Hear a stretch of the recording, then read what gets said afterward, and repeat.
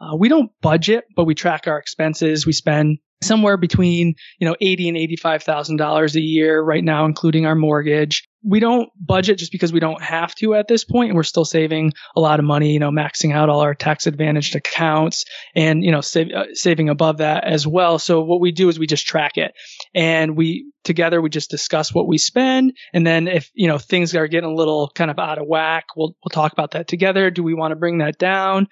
Is it bringing us joy and value? And if so, we'll keep spending on it. But we're at the point right now where just in our normal kind of course of living, we don't really need to watch our spending too much at this point. You're listening to the Millionaires Unveiled podcast, where you'll hear the stories and interviews of everyday millionaires. We'll unveil their decisions, their strategies, and their current portfolio allocation. Now to your hosts, Clark Sheffield and Jace Mattinson. Okay, welcome back. Another episode of the Millionaires Unveiled podcast. This is 199. Jace, what's going on? We're here actually together in person this week. What's going on? Super excited. We're in person again. We're going to be doing a few things with the podcast this week in person. You're going to have some bonus content for all y'all out there in the near future. So super excited about that. And we've got a lot of things obviously in the pipeline here coming up. But yeah, man, summer's winding down. Kids are going back to school, and we're taking part of that as well. Our kids are going to a different school than they were in the past, and I've got another baby coming here pretty soon. So that's what's going on, man. What about you? Awesome. Well, I can't say my kids are changing schools yet because I don't have any, but so we just interviewed actually today as we speak Morgan Housel, who wrote The Psychology of Money. You've read that book, right? I have not yet, but I think you have. Yes, that's correct. And what'd you think? Yeah, it's a great book. It's definitely a very well-known personal finance book, very different from a lot of other books, as he takes a lot of these stories and relates them to, personal finance and topics and stuff that, I think typically in a lot of personal finance books, we get into some of the details, spreadsheet, how to invest, this, that, and the other thing. And he really takes a different approach with it as it relates to psychology and why we do the things that we do. So it's a great book for sure. Yeah, so when we were interviewing him, we talked about compounding, and I think we asked, okay, what's the difference, or what do people think about money? What makes some people win with money, some people don't, et cetera, et cetera. And he talked about compounding and how time can be your friend. And so I just thought of this quote. We'll launch his episode the next month or something here, but I thought this quote that he had on compounding was pretty good. He said, if something compounds, if a little growth serves as the fuel for future growth, a small starting base can lead to results so extraordinary they seem to defy logic. It can be so logic-defying that you underestimate what's possible, where growth comes from, and what it can lead to. And then in the book, he goes down and talks about $81 billion of Warren Buffett's $84 billion came after his 65th birthday, and how somebody said about him, his skill is investing, but his secret is time. If you want to do better as an investor, the single most powerful thing you can do is to increase your time horizon. I don't know how we always do that besides starting early. But he talks about hitting base hits, getting good returns. It's about earning pretty good returns that you can stick with and which can be repeated for the longest period of time. That's when compounding runs wild. So I just thought that was an interesting quote, interesting kind of take on him as we have an interview coming up with him soon. Yeah, totally. I mean, we discuss compounding. And, we've got the famous quote that, from Albert Einstein, that compounding interest is the eighth wonder of the world. And he who understands it earns it, and he who doesn't pays it.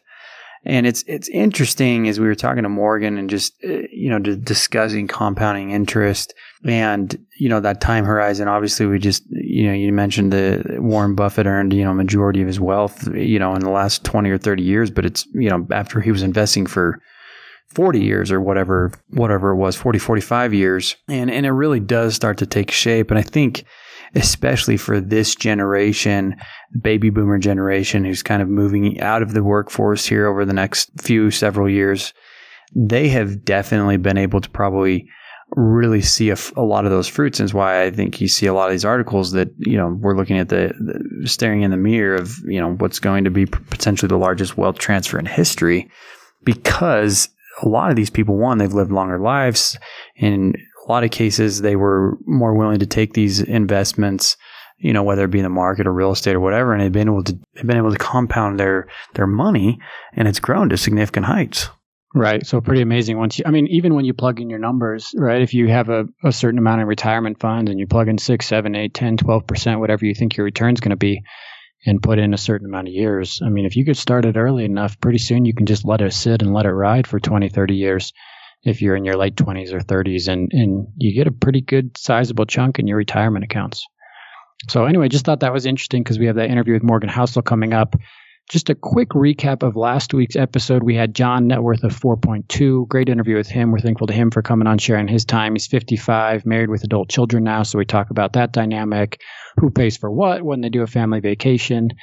Just some interesting stuff that we haven't necessarily talked about in the past. He has a paid for house worth over $1 million, a rental worth about the same or a couple $100,000 less, and then a couple million in the stock market. So fun interview with John. This week we have Kevin. He's a 32-year-old CPA. Net worth is just over $1 million. We take a deep dive into his asset allocation just like we do on every interview, talk about his career trajectory, his savings rate, investment strategies. Obviously, he's a young millionaire at the age of 32, so fun interview with him. Thanks for listening. Thanks for tuning in. And without any further delay, let's get right into this interview with Kevin.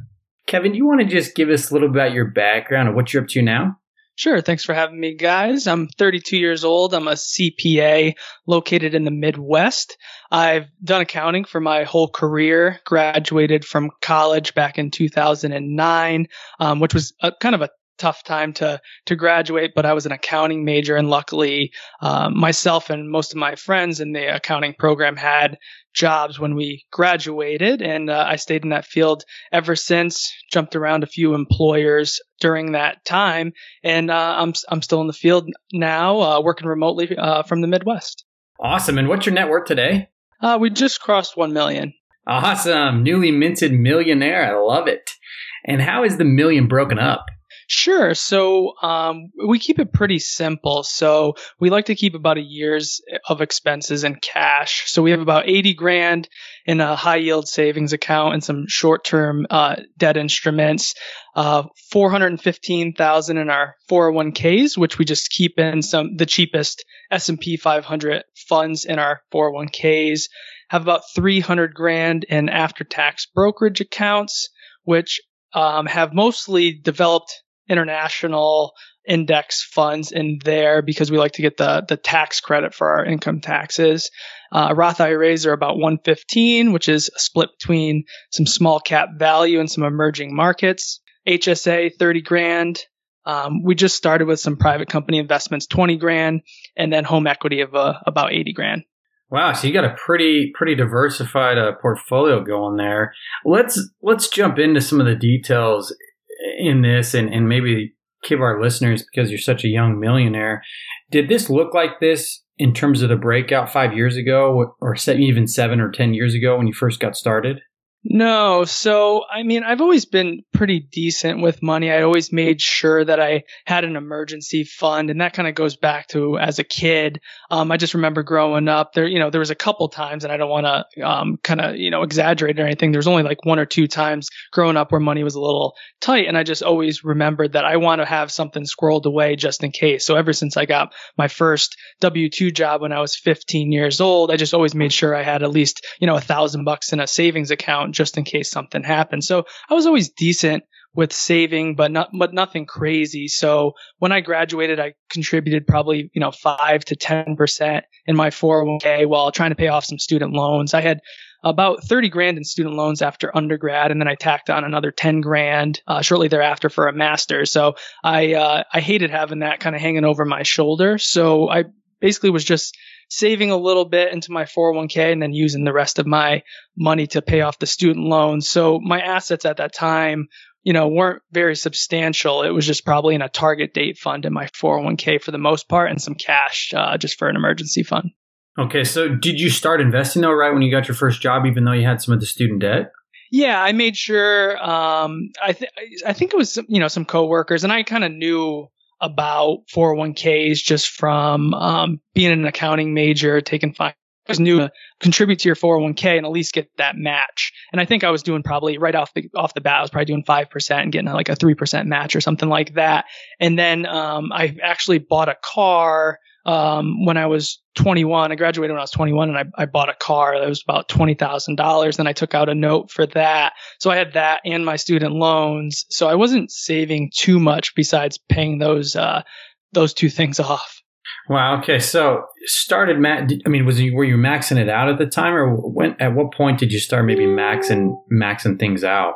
So where my situation really changed was I took a new job, which had me move to a bigger city. And so my income, I think I got like a 10% raise from probably 70,000. And I was about 26 years old. So I got a raise from probably 70,000 to close to 80,000 to move to the big city. And that alone didn't really get me going. But shortly thereafter, I was able to, I was in a new city. So I was working pretty hard in the new role. I was pretty excited about it. So pretty quickly within the next year or two, I was able to cross the $100,000 per year for my income. And that's when I started starting to save. At that point, I paid off my student loans, or at least got them really low to where they were maybe $5,000 at a 3% rate, where I started paying probably the minimum on that, if I remember correctly. And then that's at that time when I moved that I kind of discovered FIRE. So Financial Independence, Retire Early.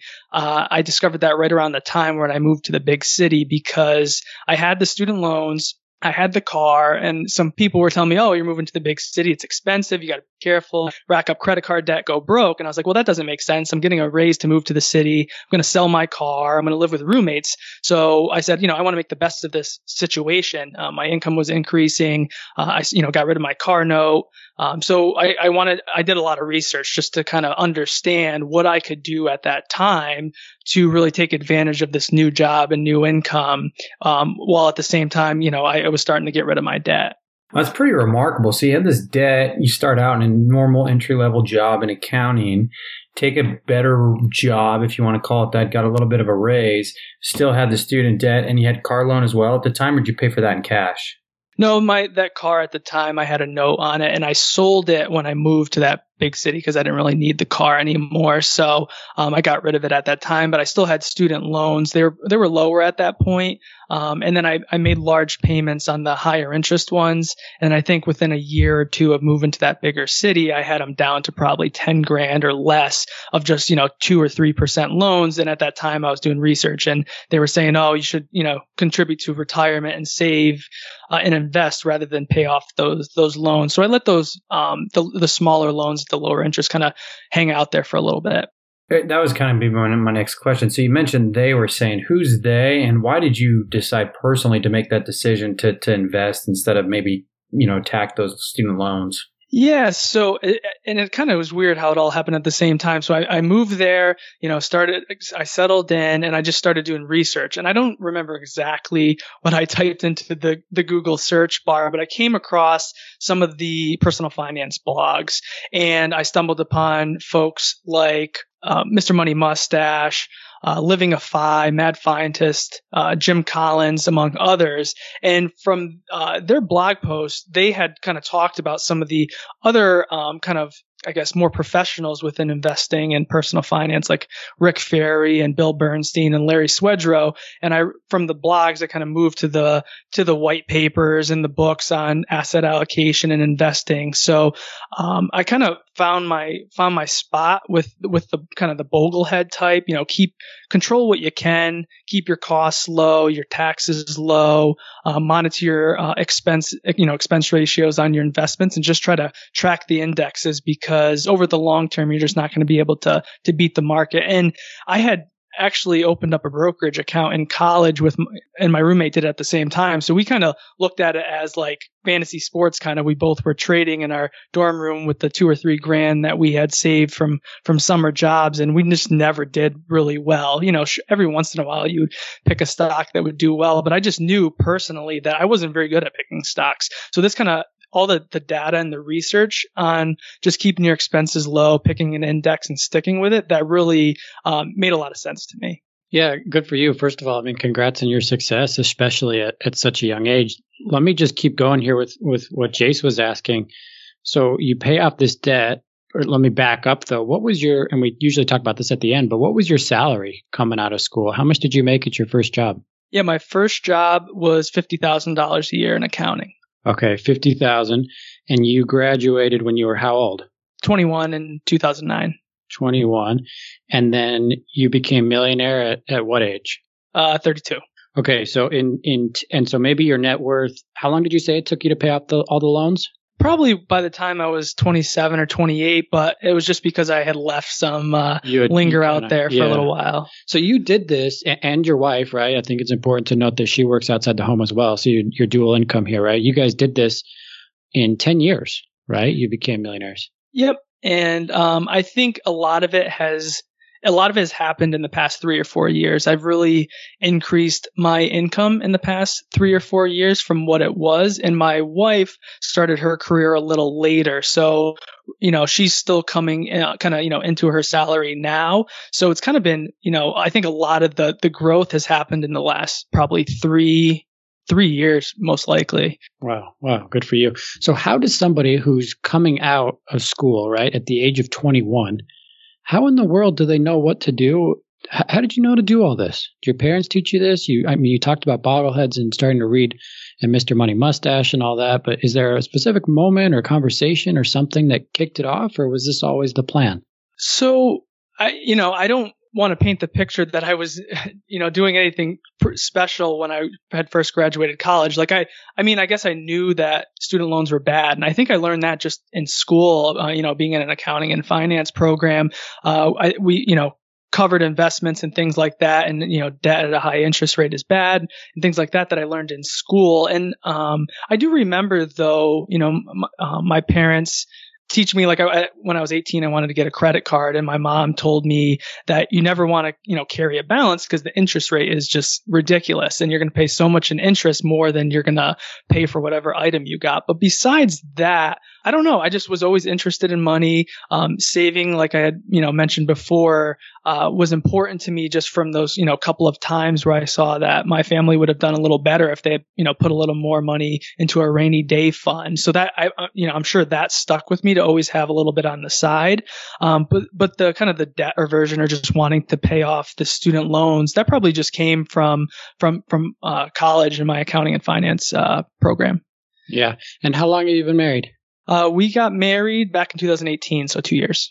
Oh, wow. Okay. Fairly new, right? Congrats. Yep. Thanks. And when you got married, did your wife have student loans or anything you had to pay off or a nice chunk of savings? No, my wife didn't have any student loans. Thankfully, that was covered, through scholarships, and her parents were able to chip in as well. She was kind of, only a couple years into her career, so she brought over a little bit of assets into the picture. And I think when we got married in 2018, we're probably combined total net worth was probably like $550, $600 about 2 years ago. But over the past 2 years, we've been able to sock away, a decent amount just through increases in our income. Yeah, good for you. So let's talk about jumping around on the jobs, right? I think you've jumped around or moved around cities and roles. How has that played a role in increasing the net worth? I mean, obviously in the last 2 years, it's been monumental, right? 500 grand-ish, you just said. Was that the biggest driver, was moving from job to job?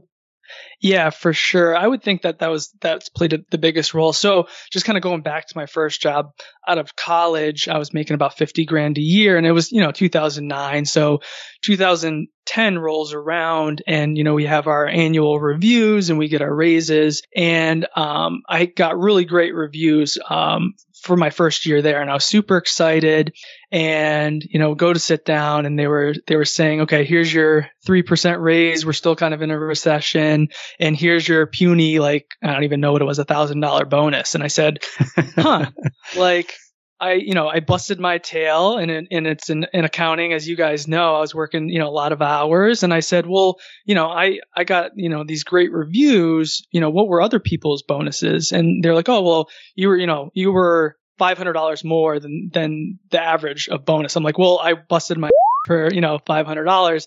Right. And so pretty quickly, I was like, well, this place isn't going to work out for me.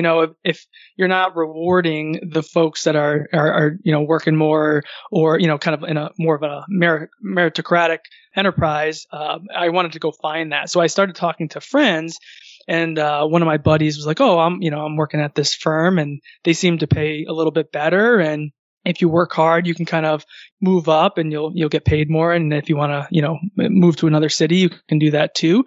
So I went over there and I worked there, and I felt that my value was being recognized a little more. And after 2 years doing that, I got the opportunity to move to another city to do a different job. And that's once I moved into that role, is kind of when the income started taking off, because it was in a niche field. And that's where I felt like my value was really seen. And then as long as you're, kind of putting in the time and contributing to the team and, basically earning money for the firm, they actually rewarded you a lot better than what I was getting prior to that. And then since then, I moved on twice for different roles and to increase my income and move into a different role that suited my lifestyle a little better. So had the jobs always come with the new jobs, or the jobs that you pivot to? Had they always come with a salary increase, or were some of them lateral moves to get different experience? So position-wise, some of them were lateral, but for the most part, I'd always make sure that my income was increasing. So, the past 2 moves that I've done in terms of roles were probably, lateral moves, but I was able to articulate my value in those moves better each time. So I was able to increase my income. And I think it also, obviously, we're in a bull market here, which has an effect on my job, because our client work goes up when liquidity is in the market and firms are able to grow, and so it gives us more work, which kind of has been a tailwind for my career, which I've definitely realized as well, as the tailwind in the markets has helped my career as well. Kevin, let me ask: is there anything you would have done differently as you've navigated your career up to this point? Hindsight's 2020, so I don't know if there's anything particularly specific that I would have done differently. Maybe I would have left a role a little earlier, because I think when you start, if you're in a job and you're kind of getting that feeling where I think the grass is going to be greener, but then you start talking to people and you're like, oh, maybe it's not greener. Well, sometimes it is. So I think sometimes you just got to make the move, make the jump. It's scary, especially in your mid-20s to late 20s. You have maybe 5 to 6 years under your belt. You're still maybe a little bit of that imposter syndrome still. So, but I think maybe I would have made a couple of the jumps a little bit earlier, but I've never been passionate about something else to the effect where I wanted to change my career or anything like that. So I've kind of stuck with the accounting because I've been good at it. And, every year it's paid me more than the prior year. So it's just worked for me. And then I've been also been able to transition into roles that suit my lifestyle more, less hours, no weekend work, things like that. So I've used my kind of financial position to be able to negotiate in these new roles to not have to work crazy hours or do extensive travel and things like that. Yeah, totally. So let me ask, Kevin, as you've navigated this career path and received the raises and provided more value to the firms and the companies that you've worked for, has your lifestyle changed at all? And if so, by how much on a year-over-year basis? Yeah, I mean, once I discovered FIRE and I was living in that big city, I was pretty frugal at that time, but I was also making a lot less money. My wife and I actually purchased a house last year, and while the price of it was well below 2 times our gross income, because we live in the Midwest now, so the cost of living is lower, but I've been able to keep my income from those cities with a higher cost of living. So we were able to buy a home that, compared to our income, wasn't a lot of money, but because we're in the Midwest, it's actually fairly nice, which was nice to do because talking to friends that are in the Northeast or on the West Coast, how much they've spent on their houses and how old they are. It's crazy. And it's, just tough to do unless you're in a kind of a law firm role or an investment banking or, a higher paying role to be able to buy a house that you really are happy to own. I'd be lying if I said we haven't increased, our lifestyle in the past couple of years with our income. We don't budget, but we track our expenses. We spend somewhere between, $80,000 and $85,000 a year right now, including our mortgage. We don't budget just because we don't have to at this point, and we're still saving a lot of money, maxing out all our tax advantaged accounts and, saving above that as well. So what we do is we just track it, and together we just discuss what we spend. And then if, things are getting a little kind of out of whack, we'll talk about that together. Do we want to bring that down? Is it bringing us joy and value? And if so, we'll keep spending on it. But we're at the point right now where just in our normal kind of course of living, we don't really need to watch our spending too much at this point. So I want to ask, since you've married recently and you were pretty well on your journey, did you mention to your now wife what your net worth was about when you got married? And if you did, about what time did you kind of do that in your journey? So I had discovered kind of financial independence right around the same time that I met my wife. And so right away we were kind of talking about it. I was like, hey, kind of figured out this thing. It sounds, like something I want to work towards. And so I kind of wanted to know about her situation as well, because if I was going to go down this path and we had just met, kind of wanted to make sure that our ideas were aligned with regard to money. Because if I found out that, this was not something that she could ever see herself doing, was, saving to try to reach financial independence, then, I wanted to know that right away, just because I was, as soon as I learned about it, I was fairly passionate about it as well. So no, from basically day one, we were both very open with each other's finances, and we've continued to do that to this day. And well, now we have combined finances, but, we're still very open about spending. We'll talk if we want to make a big purchase, we talk through that together. And so just try to be on the same page with that. What was her reaction when you first brought that up? It's a while, 6 years ago now. I think when you're just starting to date someone, you're kind of in that, phase where, whatever they say sounds good, right? If you're really into each other. So, I'm sure she just was nodding her head and saying, hey, that sounds like a good idea. And actually she, as well hasn't been a big spender. So this kind of gave her kind of a reason to save rather than just kind of being frugal to be frugal. So I think it kind of gave her a reason because, she's seen as well, when you have, friends and family members who can fall on hard times, lose a job, things like that. I think it's pretty easy to see the value in having a nest egg put to the side so that you just don't really have to worry about those situations. Totally. So, Kevin, where do you go from here? Are you trying to reach a certain net worth or passive income goal or retire early? What does the journey look like? You're 32 now. You got a long road ahead of you. What does it look like? That's a good question. It's something that I'm really thinking about now. Financial independence is the goal. The retire early part, we'll see when that time arises. But what I am going to try and do is take a sabbatical next year in 2021. I'm going to try to, depending on how this pandemic is kind of looking at that time, I don't want to take a bunch of time off and just sit at home. So we'll see how that's shaping up, but, want to try to take off 3 months and just see how I like it. Am I going crazy? Do I find a hobby that I'm really passionate about? Do I just spend more time with my hobbies? It'll give me a good chance to travel as well if we can do that at that time. And just see how I feel about it. I've been working straight through since I graduated college, with, vacations here and there, but I haven't taken off any extended period of time.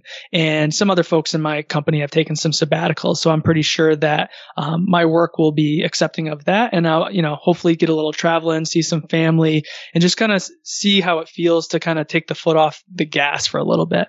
How long are you thinking about doing the sabbatical for? I'm thinking 3 months in 2021. I think that's just in terms of sabbaticals from what I read, that's pretty typical, and I think it's a good good spot where, you're not getting too far removed from work. And at the same time, that work will be agreeable to leaving work for that period of time.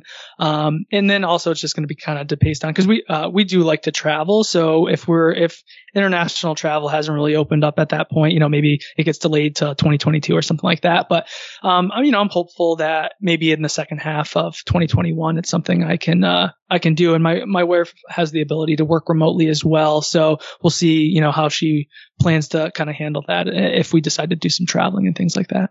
Yeah, that's what I was going to ask, is if she's doing one as well, so you can time it and do stuff together. So yeah, it seems like you're working on it.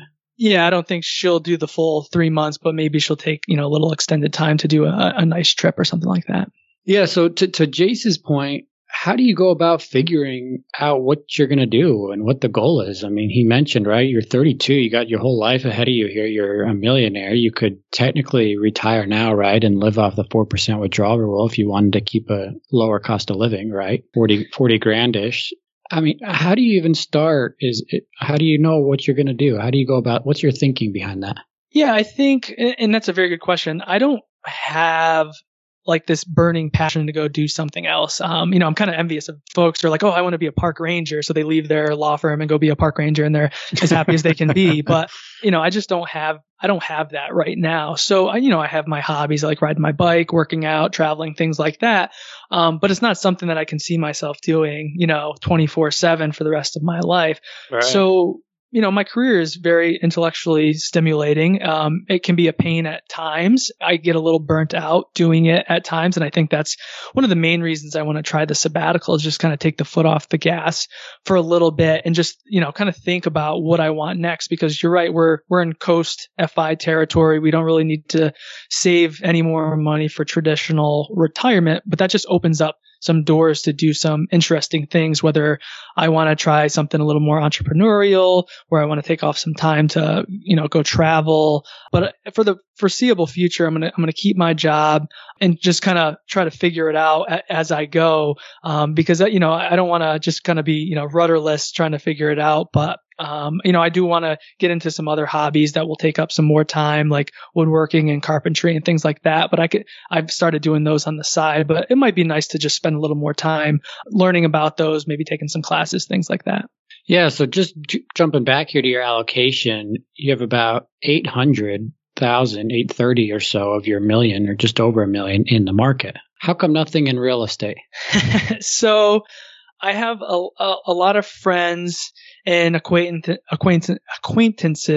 that have residential real estate. And it's just not my cup of tea, I've learned. All the horror stories that I've heard just is not something I want to deal with. I like that when I get paid, I log on to Vanguard, I deposit some extra money, and I don't even have to think about it. With regard to the residential real estate, like I get it. You're using leverage with an asset that gives you a decent amount of yield, mostly through the leverage. You can hire out the management of it, but then your yields are going to start coming down a little bit. It works well for a lot of people, but then I've also, talked to a lot of people who have bought, 2 or 3 or 4 duplexes, single family homes.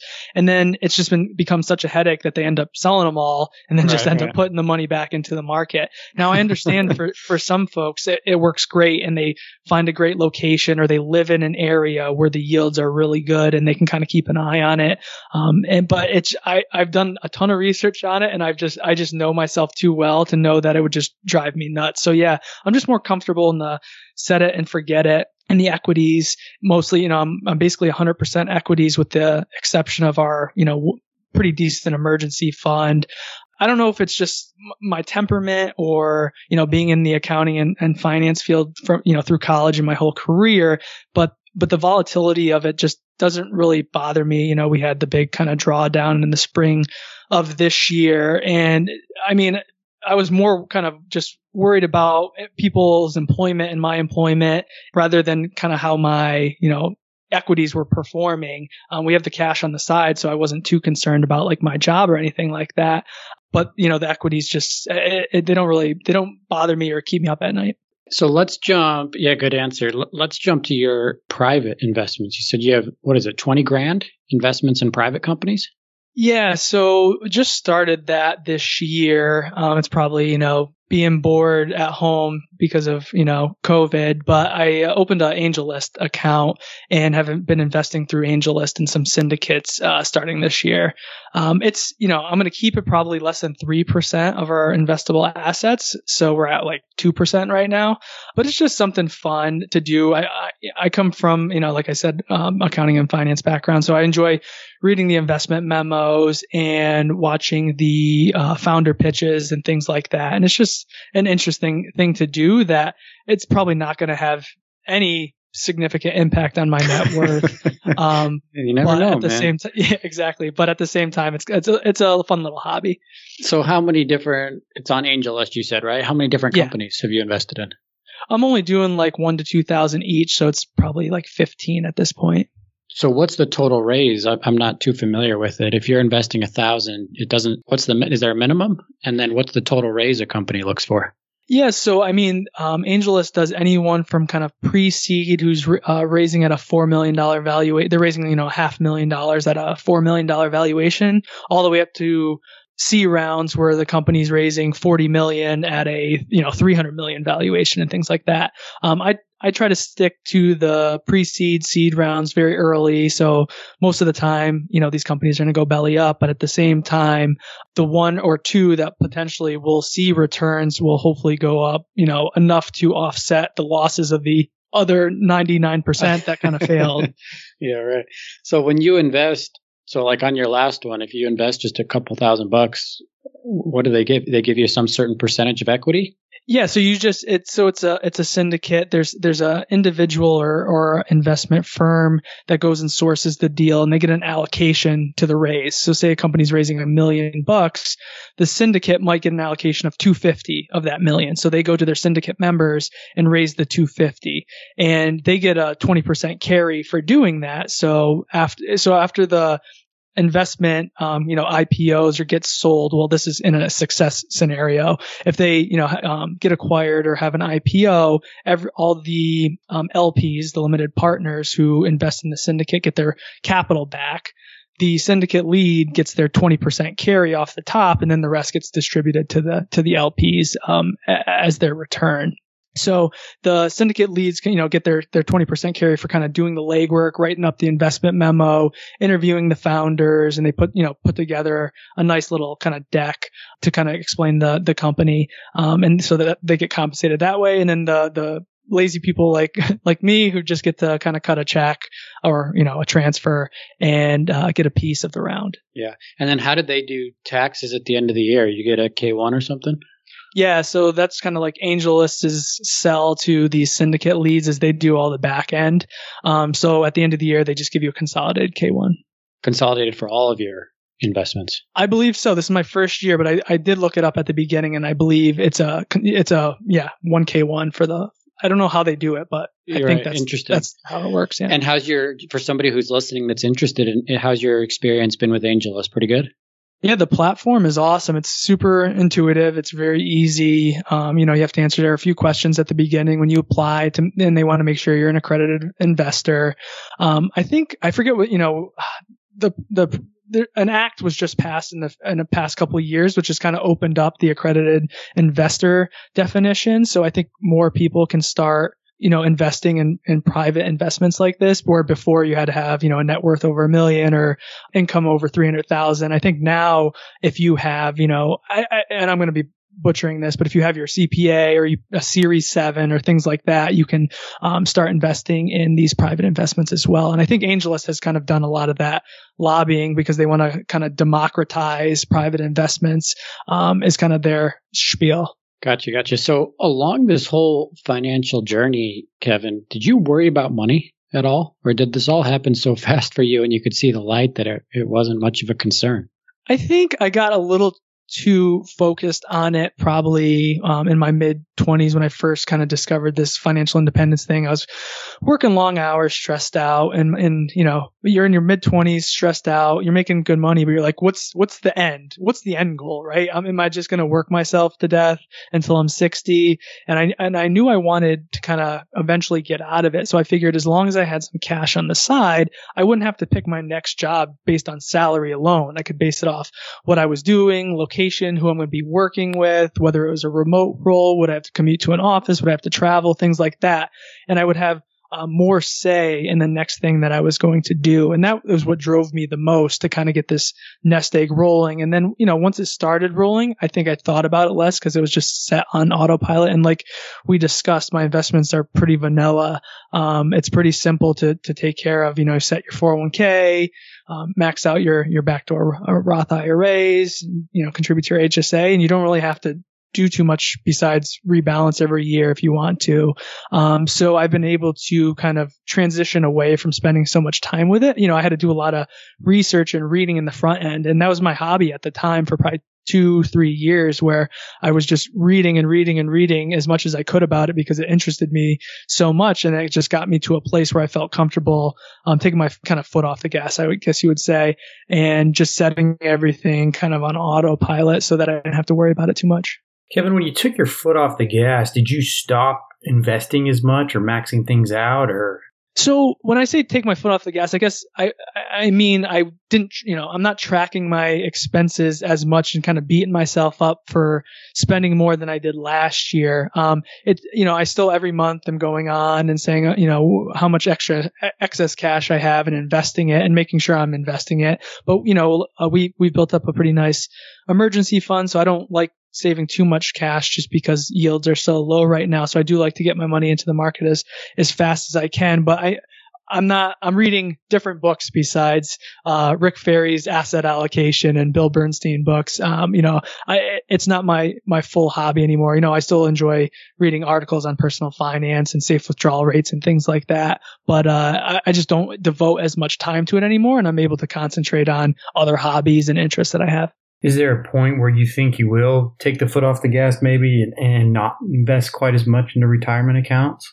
I mean, I think as long as, I get a tax advantage from contributing to retirement accounts, I'm going to keep doing that. Now, there could be a situation in the future where I don't want to, continue on with my career and I want to do something else and it just doesn't earn as much. So we'll, use whatever funds that I'm earning at that time to kind of support our living. And I think I'd be comfortable with that just because we've kind of set up our retirement now that I know when I'm 60, I don't need to save any more from now until I'm 60 just to have a traditional retirement. So that takes a little bit of the stress away from the earning side of the equation, where I can now kind of more concentrate on the lifestyle side. Do you regret maybe working as much as you did in your 20s? No, I don't, because at the time I didn't really have, anything else that was, how do I want to say, like constructive, right? My hobbies now are more working out, going for bike rides, traveling, things like that. But at the time, I probably would have just been doing stupid stuff with my friends. So I don't look back at it and say I should have probably worked less in my 20s. I was in a big city. I was single for a portion of that time. So it's just, I enjoyed getting the experience, networking in my field, getting better because I would see the kind of the fruits of that effort, when I was able to, get a raise or promotion or change jobs, and I would be able to show value in that respect and kind of get into a new role that I was more excited about. Interesting. So, Kevin, we've touched on this a little bit before, but I kind of want to press just for somebody who's so young. You've done this so quickly. How do you start evaluating financial opportunities? And, you mentioned that you started investing in these in AngelList. Do I keep investing in the traditional? I know you talked about the tax advantages, or go to a Roth. How do you start evaluating all these financial opportunities now that you've got to the point where you're a millionaire? Yeah, that's a good question. I think for the most part, I know myself enough where I want to keep 90+% of our assets tracking index funds, a diversified. We're 60-40 US international. So I'm comfortable with that allocation. Maybe down the road, and it also depends on yields and kind of what we're doing. But when, when you're earning enough and your savings rate is high, you're able to be a little more aggressive with the asset allocation, or at least we're able to do that. So, going forward, I think I'll still allocate 90+% of whatever we save to that asset allocation, just because I know that that's what we're most comfortable with. Now, maybe we'll up that, 2% of kind of more risky allocation. Maybe that'll get upped as the net worth grows to 3% to 5% to 7%, just because as the net worth grows, the impact of those investments won't have as much of an impact on our lifestyle in the future, or when we, do decide to retire, just because, I think we'll definitely be well ahead of the curve then. And I hope to have the problem of, saving too much and rather than saving not enough. And so that's kind of how I think about it. Yeah. What do you think your return will be for the market investments going forward? So whenever I kind of project out our net worth in the future, I'm pretty conservative. I'm using about a 6% nominal return for our portfolio, so probably 4% real.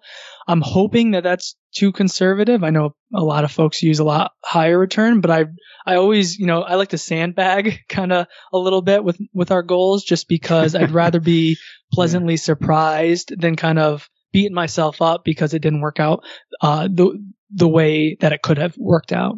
Sure. So let me just wrap up here, Kevin, with a couple rapid fire questions, and then we'll finish it up here. So you became a millionaire at age 32, right? You said? Yep. And household annual spending about 80,000, I believe? Yeah, I think it'll probably be like 80, 85. Yep. Okay. And then what's been your range of annual household income through your working life, as much as you're comfortable sharing? Sure. I think when I met my wife, it was probably combined around 90. And then now it's just over 300, depending on the year. Wow. Good for you guys. Any books or products, websites, anything you recommend? I know you hit on a couple of these earlier, but anything specific? Yeah, I used to be really big into the financial independence blogs like Mr. Money Mustache, Living a Fi, Mad Fientist, Jim Collins. I don't, those guys aren't as active as they once were. And it's, I've kind of read everything I need to read on the subject. So for someone starting out though, I think those are great places to start. Book wise, I just read Morgan Housel's new book, Psychology of Money, which I thought was great. And if I could go back and give that book to my 21-year-old self, I'd do it in a heartbeat, because it just kind of really distills down kind of the mixture of the psychology of money with the numbers and how people think about it. And, not getting caught up in kind of trying to keep up with, your coworkers and your friends and things like that, and just doing the things that you want to do because you want to do them, and not getting too bogged down in other things. So that's kind of where I would start if I was getting on this path. Awesome. So just wrapping up here, final question. If somebody wants to be you, right? I mean, young 30s, millionaire, now has the flexibility to take a sabbatical, to take some time off, to figure out what you want. You've obviously saved a ton. You've done extremely well. If they're coming out at 22, 23, what would you tell them as advice, or what do you wish you would have done differently? Yeah, I think accounting was, is a good career. I was a little nervous going into accounting that, I'd kind of get bored. I'd get in a role that I wasn't really excited about. But if you get your CPA, and that was the first thing I, made it a goal of mine when I graduated, when you get your CPA, you're going to really be, hard pressed to, not be able to find work someday as long as you have your CPA. Now, it might not be in the best role, but you're going to have a lot of opportunities. And to change roles and get into a finance role or get into a corp dev role, it's just going to open up a lot of paths. So if someone's thinking about accounting, I think it's a great career to get started. And then you're going to also understand business, so that if you do want to go start your own business, you're not going to be starting from square one. You're going to understand from the financial side what needs to go into that. Because if you are a person kind of, unlike me, and you have like that passion that you want to go do it, I think accounting is a great place to start, because not only do a lot of the jobs have a pretty decent income coming out of school, where you'll be able to save some money, but it'll also give you kind of that backbone to go try other careers or start your own business and kind of go that route. Awesome. And just in closing, I'm just curious, because you're so young, do your friends and family or those you associate with know you're a millionaire, know of your wealth? I've told a few friends who are in similar situations that I just know make, similar incomes and who have kind of progressed pretty quickly in their, engineering or finance careers. So we have kind of opened up those lines of communication where we bounce things off each other, kind of discuss, savings vehicles, how much we're saving, things like that.